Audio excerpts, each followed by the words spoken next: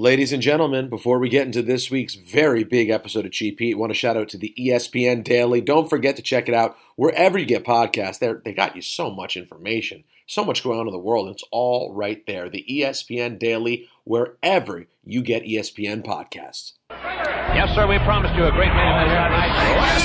Andre, the China WrestleMania! Hulkamania is running wild.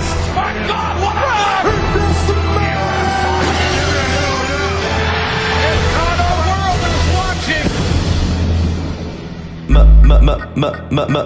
Mage. Male. Measure. Mage. It's still real. Mage. Male. Measure. Mage. It's still real. Oh, I'm sorry. Oh, I'm sorry. Oh, I'm sorry. Oh, I'm sorry. Oh, I'm sorry. Oh, I'm sorry. Oh, I'm sorry. Oh. Sweet Peter Rosenberg. Shout out to that guy, Greg. I like a delicious chicken. It was Rapod. It's professional wrestling. Ladies and gentlemen, the world's #1 sports and recreation podcast is Cheap Heat. I am Peter Rosenberg. He is SGG Sport, a.k.a. The Contortionist. Oh, yeah. And SGG, we're doing back-to-back Friday night episodes, and again, glad we did it because we have more information, and so it's useful to have another SmackDown episode, so I'm glad we're doing it this way. I am as well. We start the show, SmackDown, of course, with Roman Reigns and Paul Heyman. But before we get to that, should we do outside the ring news? Is there anything? Yeah, I guess we should. Let's take us outside the ring first, and then we'll dive into a lot of Roman and Heyman and Sasha and Bayley, which will probably take up a lot. And then we'll preview All Out, of course, as well. Of course, you have to. So before we get into like the big outside the ring news, I just want to make a mention of there's a book that came out recently. Friend of the show, Extra Cooler. We all love his art. He's the artist on the book. It's called S is for Suplex. Ooh. It's a children's book because like a lot of us, a lot of the Cheap Heat listeners have children, number one.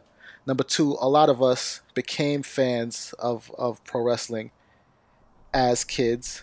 It's written by Ryan Schrott, and Extra Cooler is the artist on the book. And it's basically a children's book about just the ins and outs of pro wrestling. Obviously, it teaches them the alphabet and a little bit of like wrestling history and lingo as well. Obviously, like I said, S is for suplex, W is for wrestling. They go through the whole alphabet, A to Z. What's A? B is babyface, H is heel. You said what's A? The book isn't out yet. It's coming out next week. I managed to get my hand on an advanced copy. So we're not going to run through the whole alphabet for you. You gotta. Well, I mean, listen. It sounds amazing. Dip obviously can't get it because he can't teach a child babyface and heel. I mean, that's wrong. It's kayfabe only. A is for announcer. Ah, that's a good one. I should have guessed it.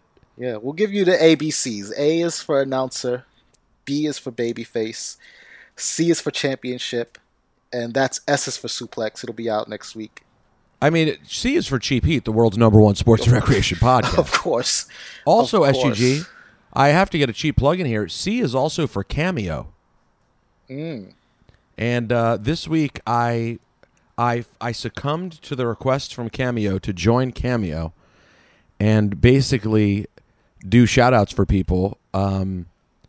It's fun. It's fun doing these little shout-outs for people. So if anyone wants a random shout-out from the Mage one, go on Cameo. I am charging, by the way. That's how it works. This was a subject of major controversy on both of my shows. Did you hear the conversation on Ebro in the morning? I didn't yet. Well, I had it's actually very funny. Do they think you're overcharging or undercharging? Well, no, but both Michael and Ebro had the same BS response of, oh, well, I feel weird taking people's money. I would only do it for charity, blah, blah, blah, blah, blah. And at least one of them is lying. I think both of them are lying. I don't know Michael well enough to say both of them, but I think at least one is lying. I think it's a level of pride that they feel like it's a cheap way to get money. Yeah, because it means that you're at a certain level that you won't. Exactly. I believe it's that. It's that they don't want to put a price on what they do. And the way I look at it is, Ebro and I, like, we went back and forth about it a couple times, and he's talking about, oh, it's hard out here and blah, blah. I'm like, yo, bro, this is an optional service. This is not. People aren't being required to do this. If I meet a radio DJ or a person who's like, hey, can you do a little message for me? I'm not going to be like, yo, go to my Cameo. Like, right. I'm not all of a sudden going to become a bad guy. But if someone randomly is like, yo, I want an on-demand drop for something with specific lingo, they can send it and get it done. Yeah. And, like, it doesn't make any sense. If you apply that logic to it, why do we even do a radio show and get paid? We could argue it's hard out here. People, we have such an easy job. I don't want to take money. That's true. Michael Kay has no problems taking money for the Yankees, even though he loves baseball. Mm-hmm. Ebro loves music, and he's getting 2 checks from it. So I thought it was hilarious to hear people like I felt slightly jokingly judged, but I was like, so then Ebro did a whole thing around, well, Shawnee, you should do it, but Shawnee, you should do it. We should do it for charity for people. I'm like, is that what Shawnee wants to do? Ebro, I said, let me be very charity. Yeah, I want to be very clear. I'm doing this for money. No one needs to feel obligated to do it. But if you want something funny and to get done, I'll do a hell of a job for you. That's it. Like, no one. Why does that have to be the direct way it goes to charity? Why can't it just be you're adding to your money, some of which you give to charity? Yeah, that's all salary. Anyways, I just thought it was a funny conversation. But holler at me on there. So, anyways, shout out to S for Suplex. SGG, what else going on? Well, you gave me the perfect segue. Speaking of Cameo, right before we got on the air to talk about the week that was in professional wrestling, a news report broke that Vince McMahon gave a directive to WWE talent to stop working with third-party platforms such as Twitch, such as Cameo.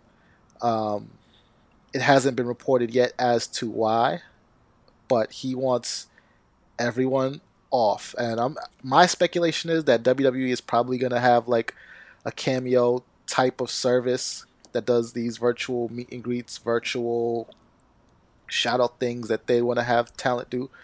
But I really don't know why he's pulling them from third party platforms. But if you're a WWE superstar, apparently the word has come down from on high to get off of those platforms, or at least stop using your performer name on those platforms. Bear, come here, bud.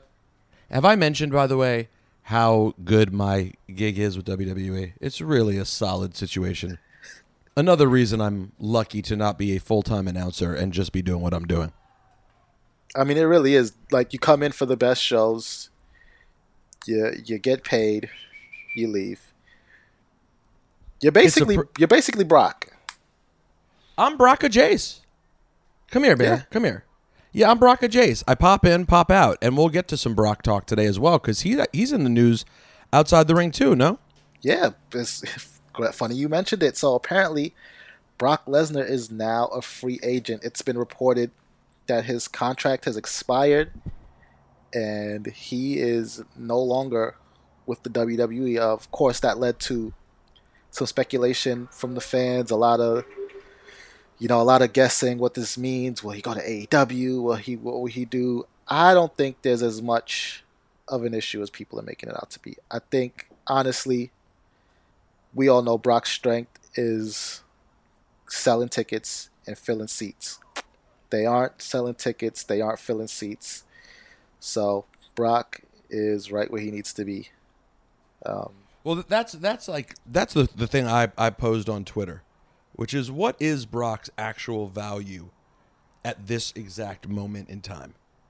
Like, as opposed to other times where the WWE is willing to shell out buku bucks for Brock, is it worth it at this moment to do that? Like, is he worth what he's normally worth when, to your point, he's not able to sell tickets? And, you know, I just don't know that it makes a lot of sense. I don't feel that he has the same bargaining power that he has. Now, the fact that there is a competitor out there certainly helps. This is one of the things that people love about just having competition in the game, is that it gives talent an opportunity to, you know, have some bargaining power. Yeah. But, no, go ahead. Go ahead. No, you. I cut you off. I apologize. No, that's it. I mean, the fact is, because of that, it gives Brock a little bit of power, because while I don't know how valuable I think Brock is to WWE at this moment, he's definitely valuable in regards to keeping him from AEW, because I think everyone would agree that the biggest impact that he could make for someone right now would be either going to AEW or a huge fight with John Jones in UFC. Yeah. Him re-signing with WWE would not be, while it might be good, it's not gonna move the needle right now, because everyone's still used to him in WWE. Yeah. I mean, and honestly, I don't think that AEW or UFC are, you know, viable options for Brock right now, because let's be honest. In WWE, he puts his body on the line still, yes, but his body is on the line in a completely different way if he goes to UFC. And I don't think he's looking at it like that anymore. He has nothing to prove. He likes being able to come in, do what he has to do, and then go back to his family, which is also why I don't think he goes to AEW, because I don't think he'll take the risk of leaving Canada. Because let's remember, he lives in Canada with his family. I don't think he... I thought he lives in like I believe Minnesota. He lives in Saskatchewan. Are you sure? Yes, that's the last I heard. This Brock lives in Saskatchewan, like isolated, and is just like off the radar. Oh wow! I thought for some reason I thought he was in North Dakota or something like that. Yeah, I know grew up in North Dakota, but. Let's just assume that I'm right about him being in Canada. He's not going to take the risk of like getting stuck in America away from his family for wrestling, which is another reason why like you don't re-sign him or you don't put pen to paper, because there's no urgency. He's not coming down, and you're not going to get what you get out of having Brock on your roster. Now the question is, would that change if, you know, the Khans they backed up the truck and really offered him a ton of money? Possibly, but I mean, if I'm AEW, I don't touch Brock, honestly, because your current world champion has gone on record as saying that he just did not have a positive experience with Brock, that Brock is lazy, that Brock wasn't open to his ideas. So who knows what that relationship is going to be like. And then what will Brock do with the rest of your roster? Who's he gonna work with? Who's he gonna give to? Like, would you have him come in and just nerf your whole roster just to say that you had Brock Lesnar, just to have his name as like a former AEW champion? It's not worth it when you're trying to build at this stage to have him come in and just destroy. Because then who comes up from the wreckage after that? Yeah, and besides Moxley, who excites you? You know, if I was to think about who really would excite me to see with Brock in AEW, I don't know who that person is. Yeah, I don't either. Like, it's just like not, you know, and that could get into a bigger problem about where some of the top talent is right now. You know, yeah, because it would be Kenny Omega if exactly. And I was going to get to Kenny. He's the one who, from a dream match standpoint, seeing the most New Japan indie star of the last 15 years up against the most WWE guy, practically besides John Cena, of the last 15 years, that would be sort of your dream match. But that's not where Kenny Omega is right now at all. Nope. So, I don't know what you do to make that super interesting. So, we'll see. I think it's probably Much Ado About Nothing also, and it's just more of the sort of back and forth that they have. That's what I would see it as also. What else going on, SGJ? And the last thing that I have for Outside of the Ring, WWE released the authors of Pain, Akam and Razor, no longer with the company. And this one sort of hurt a little bit because I really liked AOP. Yeah, they had a moment. It certainly seemed like something was going to happen. Was there an injury? Like, what led to the sort of slow disappearance of AOP? Yeah, there were a couple of injuries. I feel like Razor got injured twice, and so that's what they came up. They didn't really see any value in them as single stars, so he got injured. They got pulled from TV. Then they did those promos where in the suits and talking about violence, and then they come back. They're aligned with Seth. Then another injury, and then they're off TV again. So they just got injured at a bad time. But I mean, from watching them in NXT, you can tell that if they're healthy and they're ready to go, they can go. But on the main roster, just injuries plagued them a little bit. It's a bummer. They definitely had a moment where it really felt like it could happen. And someone I tweeted me and said they never got a chance. I wouldn't go that far. They definitely had a chance. Is it a fair way to end things? That's a different conversation. But this game ain't fair. And unfortunately, injuries can really be the beginning of the end for people with a company. But yeah, the Paul Ellering thing was fun. That is disappointing. And yeah, they definitely got a chance too. I mean, let's not go there. I know that's the sexy thing to do every time somebody's released from their contract or whatever. Is just how WWE misused them. But with FTR, it was the same thing. They came out hot. They hit the main roster. They beat the New Day, who was as high as you can get in the tag team division in WWE. And then injury. They come back. They tried to shuffle them in. They got some tag title reigns. Another injury. And then suddenly, they're unhappy and they want to go. Which, not saying that they had to be happy with what they're getting, but, the injuries did play a part in it. And now they're in AEW, and hopefully they can stay healthy. Otherwise, I think it'll be a situation again where, if one of them gets injured, they're both off of TV. Yeah, that stinks. Best of luck. I'm sure they will pop up somewhere. And so SGG, is that all for Outside the Ring? That's all. That is it. So I guess first and foremost, what did you think of Payback? And let's start with the championship match. I thought that the execution... First of all, I thought it was great that Roman Reigns did just a little thing that these wrestlers never do. As every contract signing, you see them come out. They just want to get their hands on their opponent so bad, they just sign the contract. They don't read it over. They don't do any of that. So I thought it was good that Roman on Friday said, I need to look it over. Not only did he look it over, I have these changes. You make these changes, I'll sign it. And then on Sunday, because these contracts are not getting signed on your time, they're getting signed on his time. On Sunday, Thunderdome Rome signed the contract after the match already started. I thought it was perfect. Made it official, came in and did what his shirt said, wrecked everyone, left with the Universal Championship.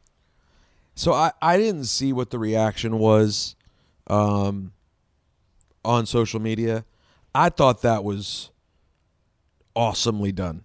I really did. I really, really enjoyed the walking in with the contract in hand, with Paul Heyman showing up and winning, which is, by the way, his new T-shirt as well.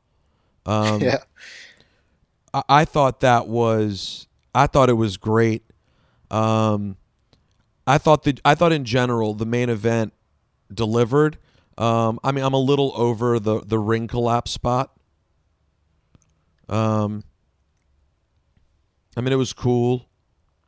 I always thought that spot made more sense with like Mark Henry and Big Show, like super heavyweights. Like super heavyweights. To me, that's where that spot like really feels impactful. Like Braun's big, Bray's big, but we all know they're like 300 pounds. Right. Whereas and Bray's not that strong either. I mean, he's not like Braun Strowman, Brock Lesnar strong, where like the force of him driving somebody into the mat can break the ring. Yeah, it just like it didn't. It's been done a lot. Though the Charles Robinson bump was amazing. Amazing, yeah, I love that. But yeah, I was into it. I thought that from where our excitement was Friday night about the turn, I thought they delivered on Sunday in that regard. I thought it was a pretty good pay-per-view overall. Yeah, agreed. Keith Lee, very strong performance. Not what I expected. I definitely did not expect Randy to just get dropped relatively quickly in the middle of the ring. Clean. No shenanigans. He just didn't have anything for him. But it's, but then Monday night, Randy Orton gets an opportunity in the triple threat and scores the pin to get a championship opportunity. And I thought that was beautifully done. So it ended up kind of being good for everybody. So I really, big moment for Keith Lee. I thought it felt big. I still loved the idea of him with Flair. I think it would have been cool. Keith Lee is an incredible talent. And we were talking about this in the group chat. Decent talker. Great in the ring. But could he use a little extra pizzazz to give him that push to really add some hype around him? I think so. I would have dug that. But, that's just me fantasy booking and being someone who's such a fanboy of Ric Flair and the legends that we have left who can do those things. And listen, it's Ric Flair. Like, who would turn that down? Even Randy Orton at his position in the company. You want to put me next to Rick? Absolutely. Let's do it. And I could see Ric Flair putting over how Keith Lee is this legitimate athlete. And, Flair loves putting over, like, wrestlers and, guys who can really go. And I could see him really putting over Keith Lee in that regard. Hey, Bear. Poor Bear had a procedure this week. He's got a cone on his head. I saw the cone, yeah. Yeah, he's got a cone. He's got some stitches. So if you hear me calling him periodically, it's to make sure. Like, I don't think he can get to it with the cone on, but it's like a flimsy cone, so it's more comfortable. So sometimes I worry he could get to it. Oh, my gosh, he is truly pathetic right now, though. Head down in the cone, just staring. What's wrong with the world? Bear, just a few more days, bud. And he doesn't wear it constantly. When we go out, I take it off. If I'm watching him you let him have directly, his dignity when you go out? Yeah, of course. And when I, although, my brother made the best point. The cone is really a sad thing for the dog, not only because it's limiting in what they can do, but also think about the implication. Everyone who sees you with that cone knows they know exactly what happened. And they know what you're capable of doing. Bear just poked up and is looking at me right now. Bear, I'm sorry. But that's what the cone implies. Because the stitches are basically in the worst place possible. And yes, we're implying that given the opportunity, you would lick that area. I know, he looks like he's in Handmaid's Tale. Come here, Handmaid's Bear. Come here, bud. So yeah, I listen, I'm sure we'll talk to Dip about this next week. I'm sure, he could have another take, but I think he liked it too. Yeah, I thought saw it was overwhelmingly positive reviews on social media. Yeah, I mean, I think so far so good, and then they continue it tonight, with Roman and Heyman coming out together. I have a little Right bit at of the top of the show. concern. They start the show with it, and I am still holding on to a little bit of concern that, Heyman referred to himself as the special counsel, but also Heyman never gets called a manager. Nobody does. So I guess maybe I don't need to be concerned. And maybe they just didn't want to use the term the advocate because that's what he's called with Brock. Yeah, and Heyman never did get called a manager too. I think that's important to point out because let's remember too when Brock's first run happened in around 2002, I want to say, Heyman was his agent. He wasn't like a manager. He wasn't even an advocate then. That was his agent. And then when Brock comes back, then Heyman's his advocate. So now I think just because it's not Brock, he's thinking of something else he could be that's not a manager. And special counsel is, I guess, what he settled on for Roman. I guess I would just like to see a little bit more of engagement from Roman back towards Paul. To own the full turn. I would love for him to not only be with Paul, but be emotive about Paul. Yeah. That's just me. I don't want any chance that they bail on this quickly. I need this to go through at least WrestleMania. I think it has to. They can't end this without a crowd. They just can't. Right? And without the pomp and circumstance of WrestleMania. I just don't see how they do it. Bear, come on, you want to try to get up? You could do it, bud. And I'll say this too. I'm glad right now that this is happening when they don't have a crowd.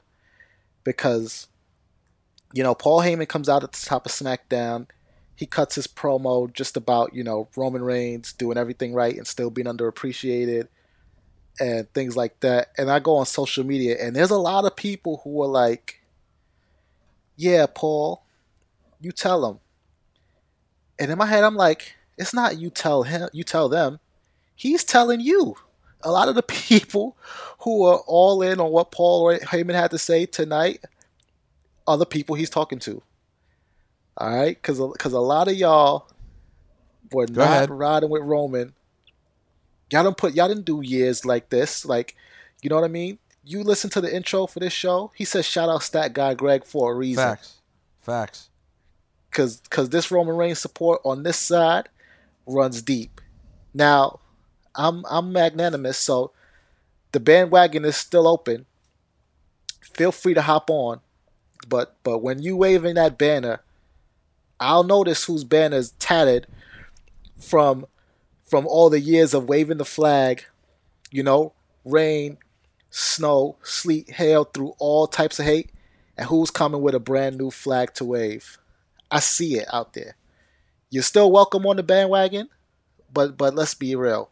When Paul Heyman is saying things like that, you just gotta silently appreciate, because that's not for you. That's for those of us who've been there. Did you just see what happened on the end of SmackDown? I did. And oh boy, am I excited for this. Go ahead. Roman Reigns. Well, first, before we get to that, we got to get to, they announced a fatal four-way for the number one contender for Roman Reigns Universal Championship at Clash of Champions.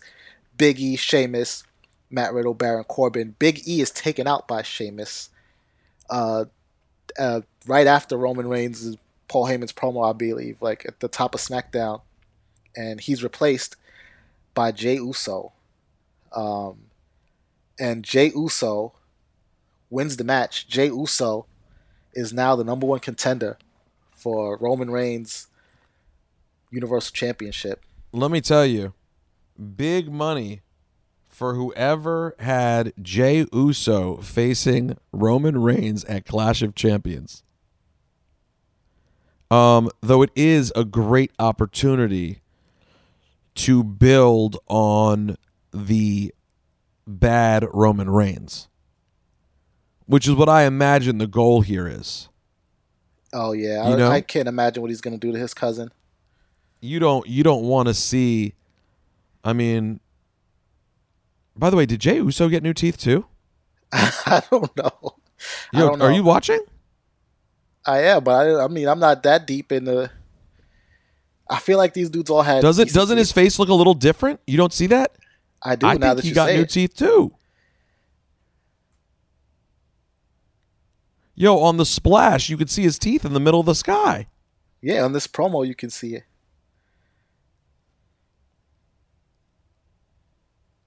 I think he did, bro. I think there's a lot of new teeth going on. Those things are pearly white. Chompers. Yo, they are beautiful. Maybe I need a new set of teeth. It really makes you look completely different. Now, so yeah, my guess is Roman versus Baron Corbin would do nothing useful. Roman versus Sheamus would do nothing useful. You could say Roman versus Matt Riddle could be somewhat useful, but no one would believe that Riddle could win, although no one will believe it about Jey Uso either. But particularly, you know, we were discussing this in the group chat this week, and I think it was Andrew Goldstein made a good point. Do you really see Matt Riddle as like a lovable good guy? Kind of. Like, they want to. Here's the thing. This is super nuanced, but the idea is that Matt Riddle is like an RVD, but he's not RVD. Like, RVD is a weed head. Matt Riddle's a bro. And yes, bros and weed head they're like in the There's some same. overlap. There's overlap in the diagram. There's some overlap. But bros can be a-holes. And that's not really what weed heads are. Weed heads are way more chill than bros. True. So I just don't know that I see Riddle as the lovable good guy that I see RVD as at all. RVD was always lovable. Yo, was RVD ever a bad guy? Not in the, like, he didn't get booed. He definitely, like, was a heel, but I mean, yeah, no.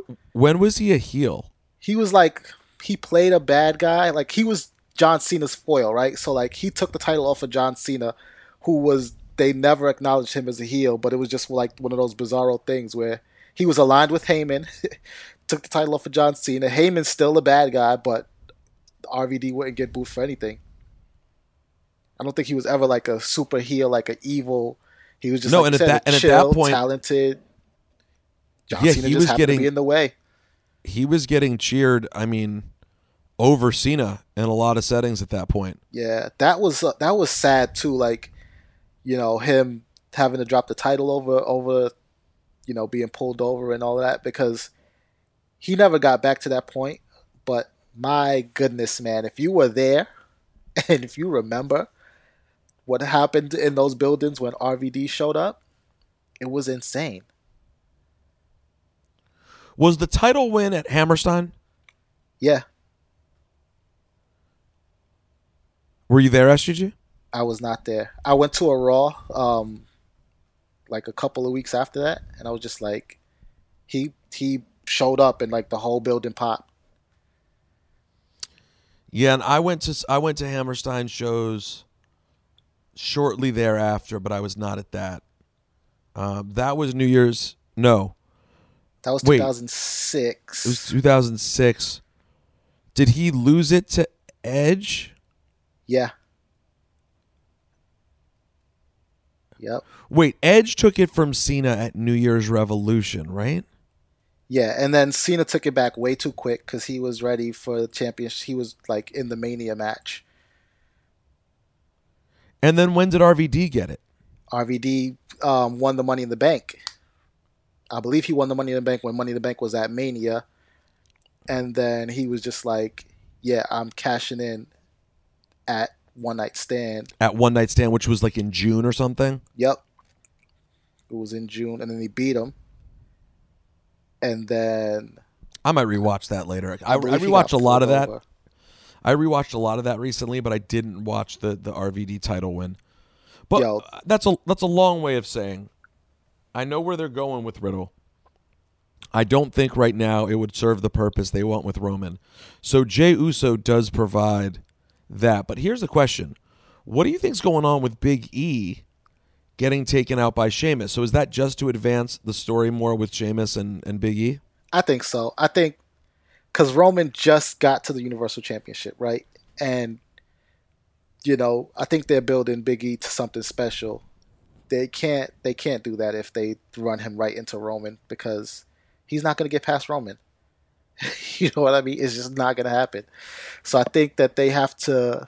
They're giving their writers a tall order of keeping Big E and Roman special, and building them both up and keeping them apart until such time when they can get the most payoff out of bringing them together, which I think would be around WrestleMania time. So they got a while to go. Yeah, it's plenty of time. Because that's the fantasy match I've heard a lot of people mention right now is Big E and Roman at Mania. Yeah. What do you think? Could that be a main event or co-main event? I think it could be a co-main event for sure, especially with like Roman. Roman doesn't show up in April to not main event, first of all. Especially, and this is like, he's at the peak of his powers right now. So if Roman can ride this wave of momentum where we think it's going to go, him showing up to Mania is a lock for his 5th WrestleMania main event, for sure. And then Big E also at that point, I mean, like the New Day, I don't think he lost much by not having them around. I think that what they sought out to achieve in that, they're super popular together, but then each one of their members could stand on their own and still sustain that energy. I think Kofi proved that they could do it, so they're going to try to do it again with Big E.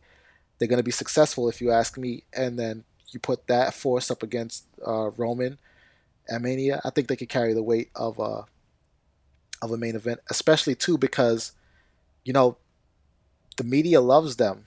The WWE has, in terms of like PR and sending them out to do appearances and be brand ambassadors. You don't lose on that front either. They can deliver a match. They both can wrestle anybody, any style, and give you a good match. They're both believable as champions, and it doesn't matter who you send to the Today Show the next day. It's going to be great for the brand. So I think those two at a main event it's just fine. It'll be perfect. Yo, was there no Today Show appearance this year? I don't think so. Wow.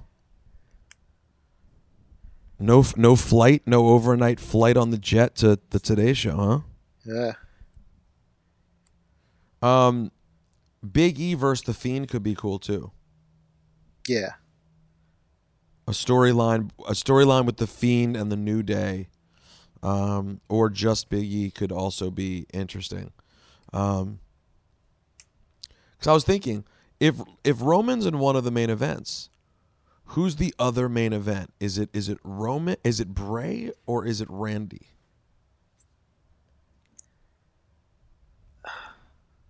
Probably Randy.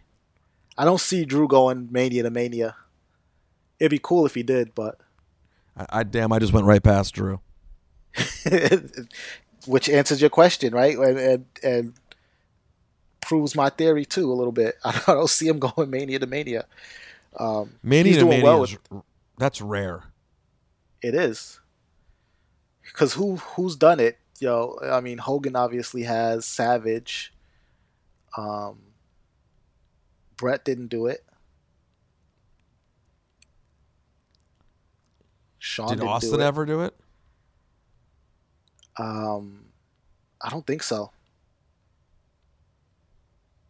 By the way, it's a really good a good watch for everyone out there. I I've been enjoying these timeline episodes, and the Rock timeline's pretty great. Yeah, I want to watch that one. I watched the brother versus brother one. That was great. It like, especially if you're someone like me who was spotty with wrestling around then, if checked in at all, like, they show all these little moments that you just wouldn't have seen. Like, yes, you know all the big matches, but I haven't seen all, like, the lead up to a lot of things. So, like, right now in the timeline episode with Rock, you know, I'm getting from when he's in Nation of Domination and feuding with an Intercontinental champion, Stone Cold, predating their real rivalry. Mm-hmm.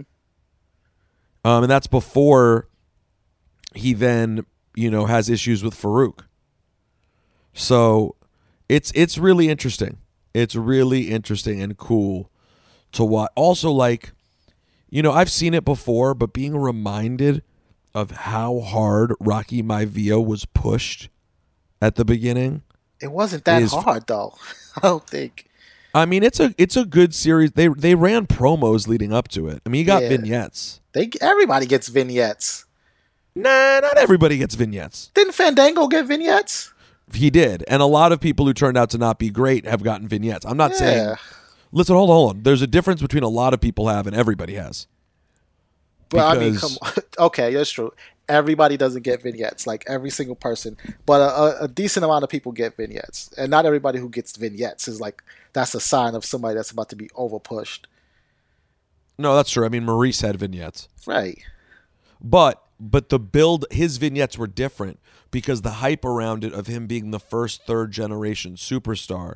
And, I mean, listen, we know how the story went. I mean, he got pushed to the point that the crowd turned on him. The crowd turned on him immediately, though. Like, it was die, Rocky, die immediately. And that's the other thing, too. I feel like, you know, a little bit of revisionist history comes around when people talk about The Rock in that era and just being like, oh, yeah, you know, the crowd just wanted to see them do something different, blah, blah, blah. Like, no, the crowd wasn't on it like that. It was die, Rocky, die.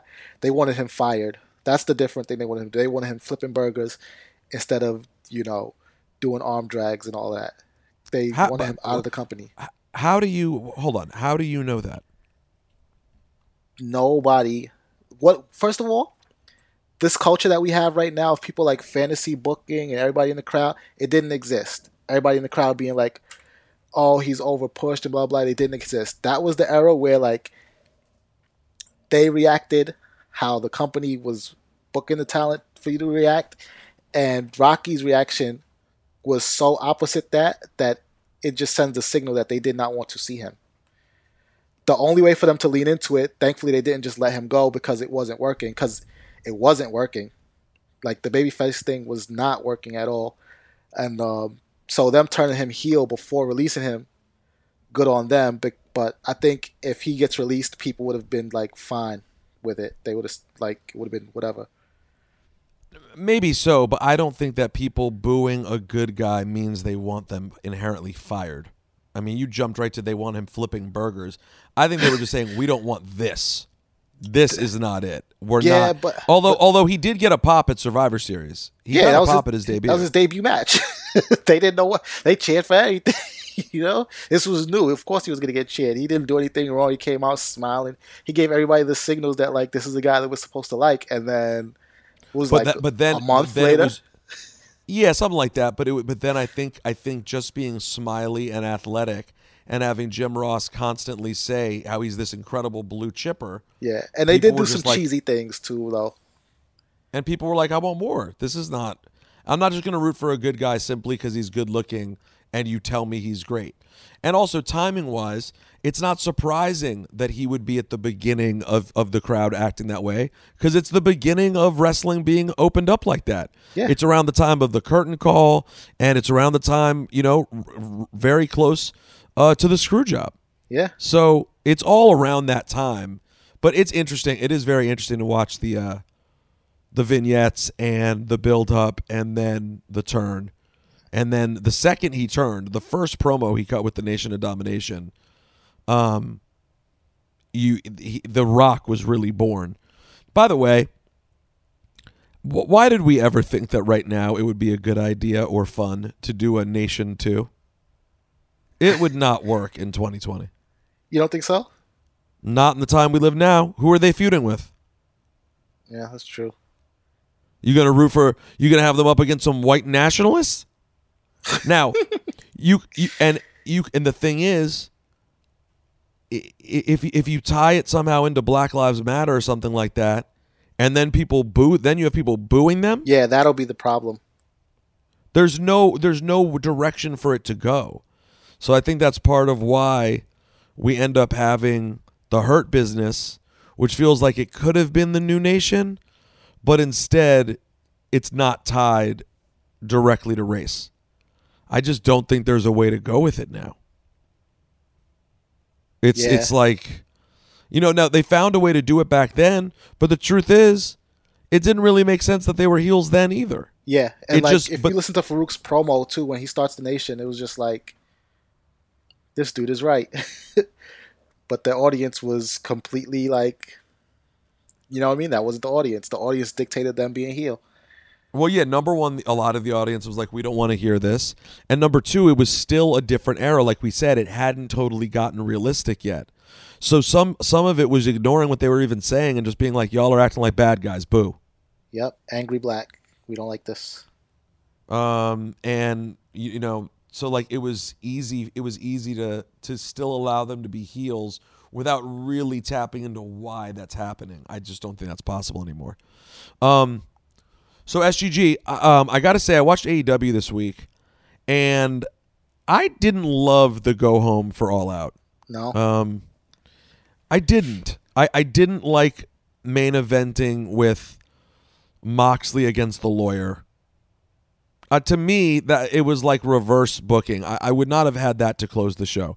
I know you end up having the MJF beatdown of Moxley to end the show, but still, like, why have a main event where you know the outcome 100%? Like, it was just, to me, it was a little silly. And so I didn't love the Lawyer match. And then there was another. Oh, and then I really hated that the promo for the Battle Royal. What do they call the Battle Royal again? Was it the Casino Battle Royal or something like that? The Casino. Yeah. I didn't like that the way they previewed that was by having an impromptu Battle Royal with almost everybody in it. Yeah, that is some WWE stuff that nobody likes when it happens over there either. Yeah, I just feel like people would complain about it more if it was a WWE thing. Like, that was like a very old school, Money in the Bank is coming up on Sunday with these 8 guys, so then all 8 guys get into a big fight. But this was even dumber because they got into an actual Battle Royal. Like, they went to commercial and came back, and it was still happening. Yeah, that's absurd. I understand, like, sometimes they would do that where we're having a 10 diva match at whatever pay-per-view, and on the Friday before, the Monday before, they all get into a big fight, and I think it's stupid.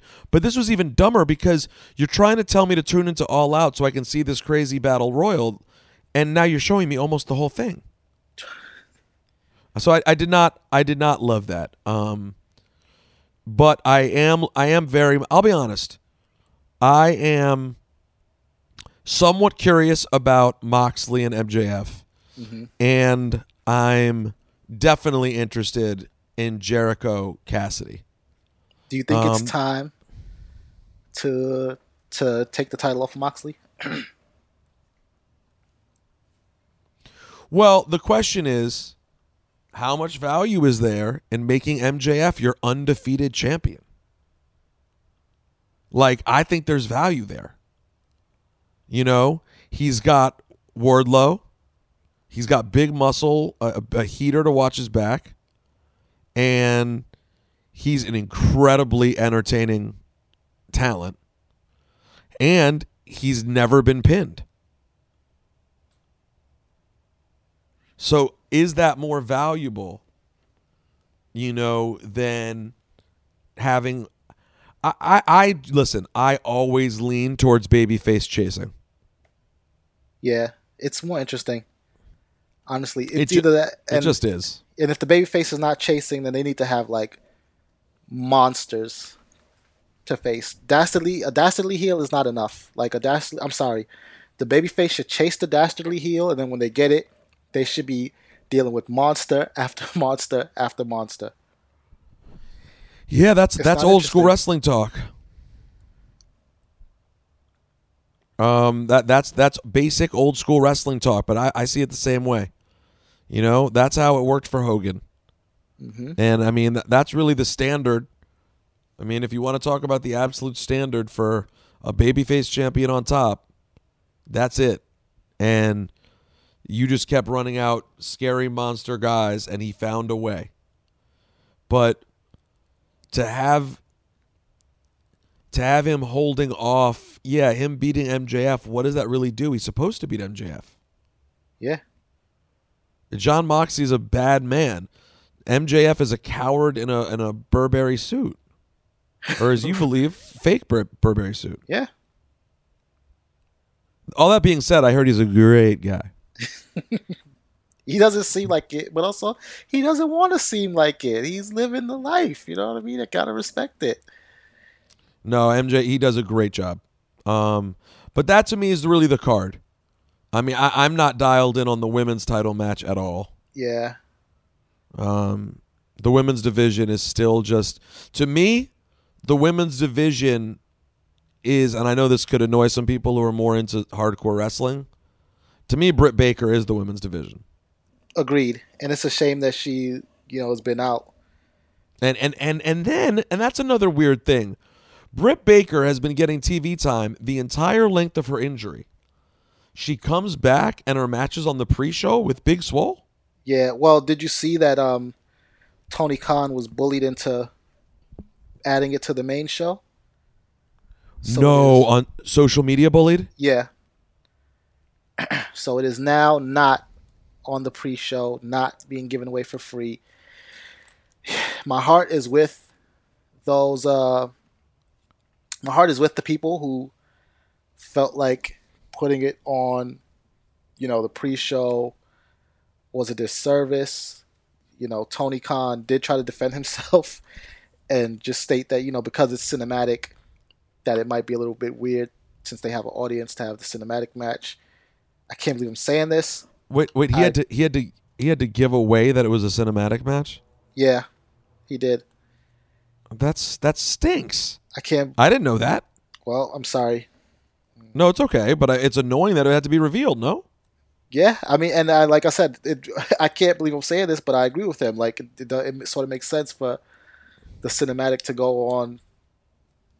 I mean, I guess for me it doesn't matter because I'll be watching at home anyway, but like, if it's going to be a cinematic, you don't need to do it with people in the audience because that always ends up being a little bit weird. But also, it's now on the main show. So people who were excited about it being for free and then tuning in, my heart is with those people who wanted it on the main show for reasons that I think are valid. But because they wanted another women's match on the main card? Yeah. Why can't? So they're going to cry every single time. Well, everything they do with the women's division. They felt like this deserved to be on the main card because it has. I agree. Blah blah blah. I agree with all of that, but I agree too. I agree it should be on the main card.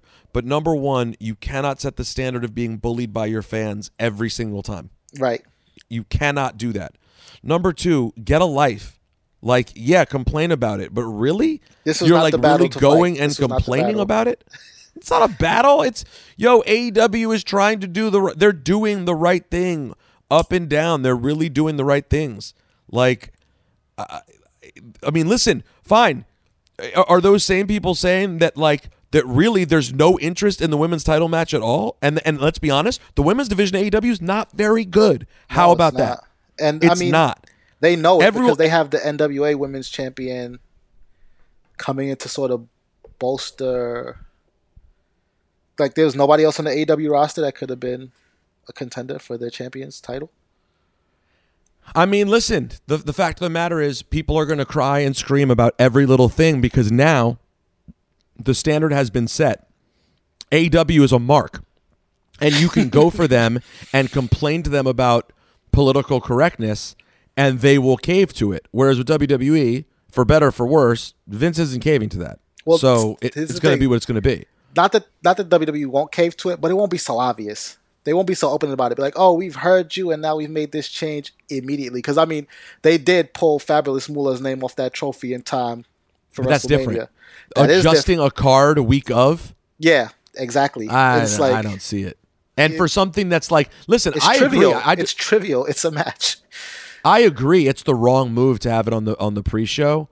At the same time, they would make the argument, I'm guessing, the match just got thrown together. The story's been building, but the match kind of came up on this last week. So that was how I justified it, is I was like, oh, this is like a little bonus because now they're really going to start getting into Britt Baker being back, and this will be the beginning of a story. With like the Her and Swole story exists as a feud, but their wrestling story will begin. So I understand the sentiment of being like, oh, that's weird. Why isn't it on the main show? But I just don't understand bullying them as if they're trying to do it for the wrong political reasons. I don't think that's honestly fair. though. This is one of those instances where like this is a self-inflicted wound, if you ask me, on the part of AEW, because one of the things I don't like that they do as a company is they come back after they do something, they come out and explain every little thing. This is why we did this. Like, the curtain is just yanked to the side. There's no curtain between the fans and backstage and what's happening in the business in and outs. It's just like, you could call it transparency, but yeah, but it's wrestling. You can't have complete transparency. Yeah, the fans don't need that. They don't need you coming out explaining every little thing. And it's top to bottom. It's Cody. It's Brandy. It's the Young Bucks. It's Tony Khan. It's Kenny Omega. And now this time, you had to adjust your card because of it. Because you just can't help but go online and explain everything. So. Yeah, like they could have just on Saturday been like, guess what? This just in. It's now on the main show, and instead we have this on the kickoff show. Whatever. Either way. Or just left it how it is. Or just left it fine. how it is. People would not be that mad. I promise you. But I'm telling you this, now that they've done this a couple of times, they are going to second guess everything they do around the women's division. Yeah. Not to mention, there was a moment during the match during the women's match that was from this week that was so awkward, where JR was just trying to put over the match. Did you hear it? No, I didn't. I saw a little bit of it though. Shout out to Serena Deeb for popping up on TV again. Yeah, I love Serena Deeb, and he was just like, "This is one of the best women's matches." Oh wait, I shouldn't say. And then Tony was like, "No, and I was like, "Oh my God, you can say it's one of the best women's matches this year. It's okay." Mm-hmm. But he overthought it. He didn't want to. to. They're overthinking it because they don't. It's not okay now. Now, if they even say it's one of the best women's matches, people go, "Really? One of the best women's matches? It's not one of the best matches in general." Right, and you're like, "No, I meant one of the best women's matches." It's two separate divisions. Yeah, same thing with the tag team. Right, it's a tag division. He would not have thought about it if it was a tag team. The women match. don't wrestle the men. It's a separate division. I mean, listen, guys. I spend my whole life fighting the good fight against bigots and bad people. Like, I literally am. I don't just talk about it on Twitter. I argue with those people in real, like, in phone calls, on the radio all the time. Morning and afternoon. Everywhere, constantly. What I don't do is fight unnecessary fights where you're punishing people who aren't even bad. It's one thing to push them to be good, but sometimes I just feel like they're sitting there waiting, so now they have to second guess everything. When from the very beginning they've decided they wanted to run the company a certain way. Listen, push them for better. That's cool. But bullying them, and now they're just going to be shook out of their gourd. Yeah, SGG, you know me. I don't mind bullying AEW, but this was dumb. Yeah, it's just dumb. Save it for when it matters. Do you have Black Power rankings?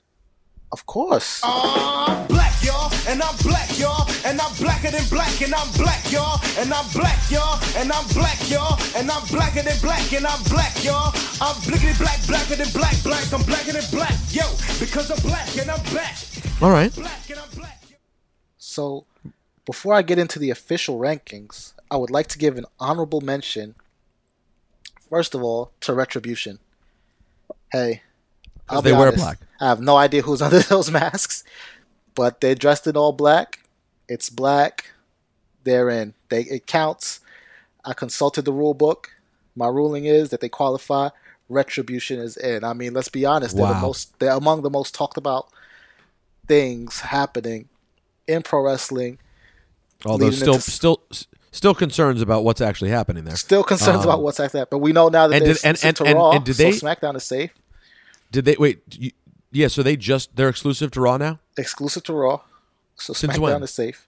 This week, as of this week. How do we know? It was reported on a lot of the news and rumor sites that Retribution would only be on Raw. They did show up on Raw. They did not show up on SmackDown. So I think just that little piece of... Well, it's nice that they're a rebellious group, but they still know there's only one night that they're invited to be.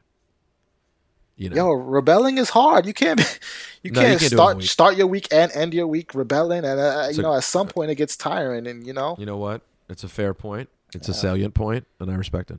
You want to be rebelling into the weekend. Another honorable mention is gonna go to Titus O'Neil. He's been gone for a while. He's been doing a lot of positive things outside the ring, but he came back with a vengeance. Popped up on Raw Underground. The less said about what happened to him in Raw Underground, the better. But we're happy to have him back. Titus O'Neil gets an honorable mention. What up, Titus? In at number 3. Sasha Banks, who had a rough... Oh my gosh, we didn't even mention. I know, we can get to it now, though. She had a rough week. Let's be, a rough couple of weeks. She lost her women's championship. Her and Bayley at Payback, they lost their tag team titles to Shayna Baszler and Nia Jax. Shayna used Sasha's arm to choke Bayley and made Bayley tap. They had their rematch tonight on SmackDown. Oh yeah, that was excellent finish. They had their rematch on SmackDown, and then she lost her best friend. Bayley attacked her after the match, after they unsuccessfully tried to get the titles back. She attacked her viciously, much like she did a couple of years ago. Yeah. I mean, listen, fool me once. As George W. Bush once said, fool me once, shame on you. Fool me twice. You ain't going to fool me a second time. But that happened, and here's my one concern. Obviously, this happened too soon. We were talking about this playing out all the way till Mania, though maybe it still could, but that would be a long way. It's the beginning of September, so unless they get away from it and then go back to it with like Sasha winning the Rumble, my one concern here, SGG, is that it was hard to decide who to go with, face or heel here. And Bayley makes more sense because I believe she's been the more effective heel. I think she's been more obnoxious and just like really the out and out bad guy. But I don't know, man. This is going to be an important moment for Sasha. Sasha has to really step up as a babyface. Yeah.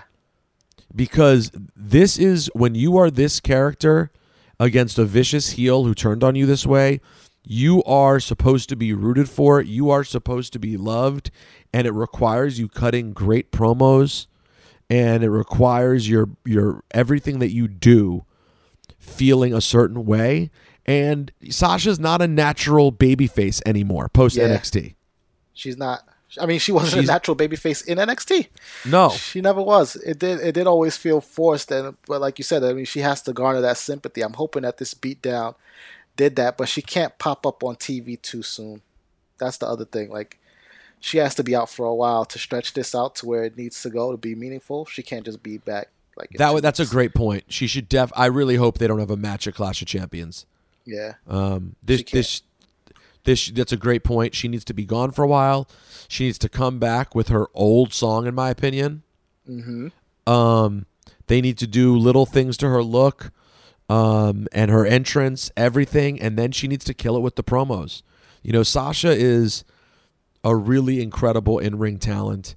I've always loved, like, when she's rocking, the package is put together so well. Yeah. But she needs to seal the deal here with like really high level babyface work. So I'm challenging her, and I hope we get it, because Sasha and Bayley for them to be as great as SGG has projected them to be, as they have this needs to be that, though. I'm sorry, SGG. You can't tell me people are all-time greats when they're best friends. They've had a character storyline for years, and then when they have this moment, it goes flat. Listen, they can't fall flat here. They can't. Listen, two things, right? Sasha and Bayley's place with me has been solidified since NXT Brooklyn. Now, that's a separate conversation. In terms of this storyline, yes, they do need to stick the landing. I can't see the future. My crystal ball has never worked, so I don't know what's going to happen when they get to the end. If they're going to put that emphatic exclamation point on it, that's going to get them a WWE timeline for this in however many years, or if it's just going to be like, But I mean, while they're in the air, it's looking great right now. But you're right; they do have to stick the landing for me to fully commit and give it to them, and be like, I told you so. They're doing the best work, and this is what it is. It has to end the right way. But I mean, they're on their way. They got to stick the landing. All right, sorry, that's number 3, Sasha Banks. That is number 3. In at number 2, Isaiah Swerve Scott. He was a part of a 6-man tag team match on NXT. He teamed with the current NXT tag team champions Breezango to face Legado del Fantasma.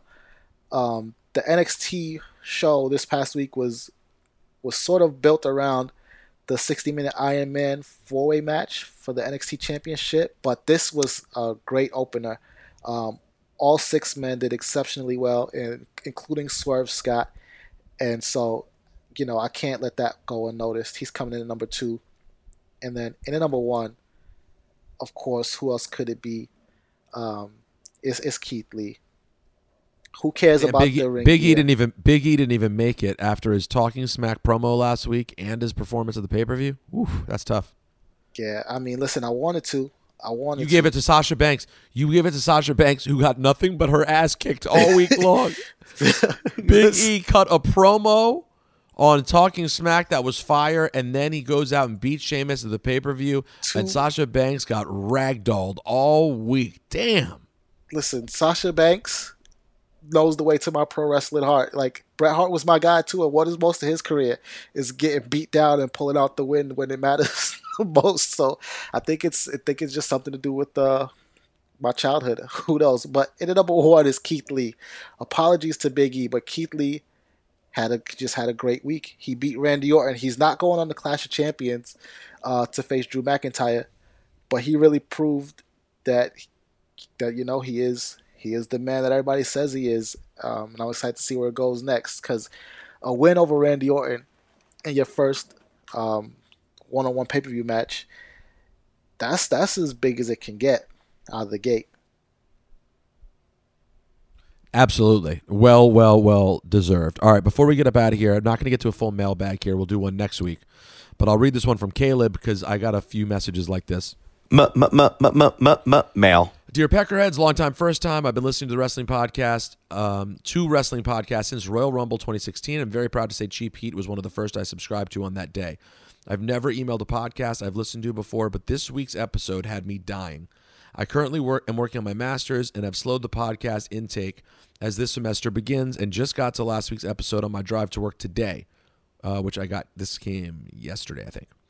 Realizing we were watching the Roman Reigns and Paul Heyman connection take place right before your very eyes was the best moment in the podcast history, only to be topped by Greg yelling, "Oh no," in what should immediately become a soundbite on the show from henceforth. And yes, it will.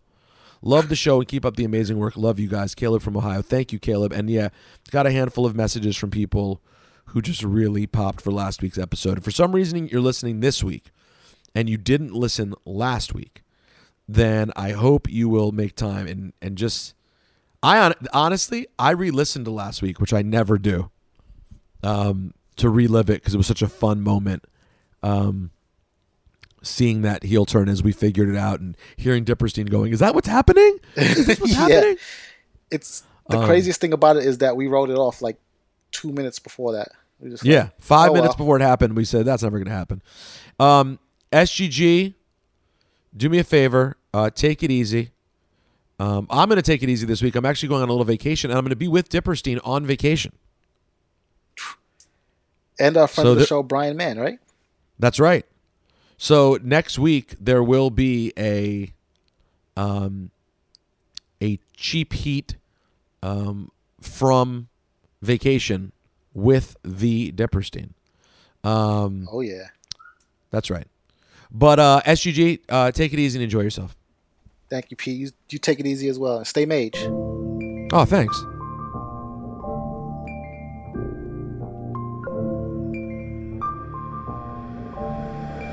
It's professional wrestling.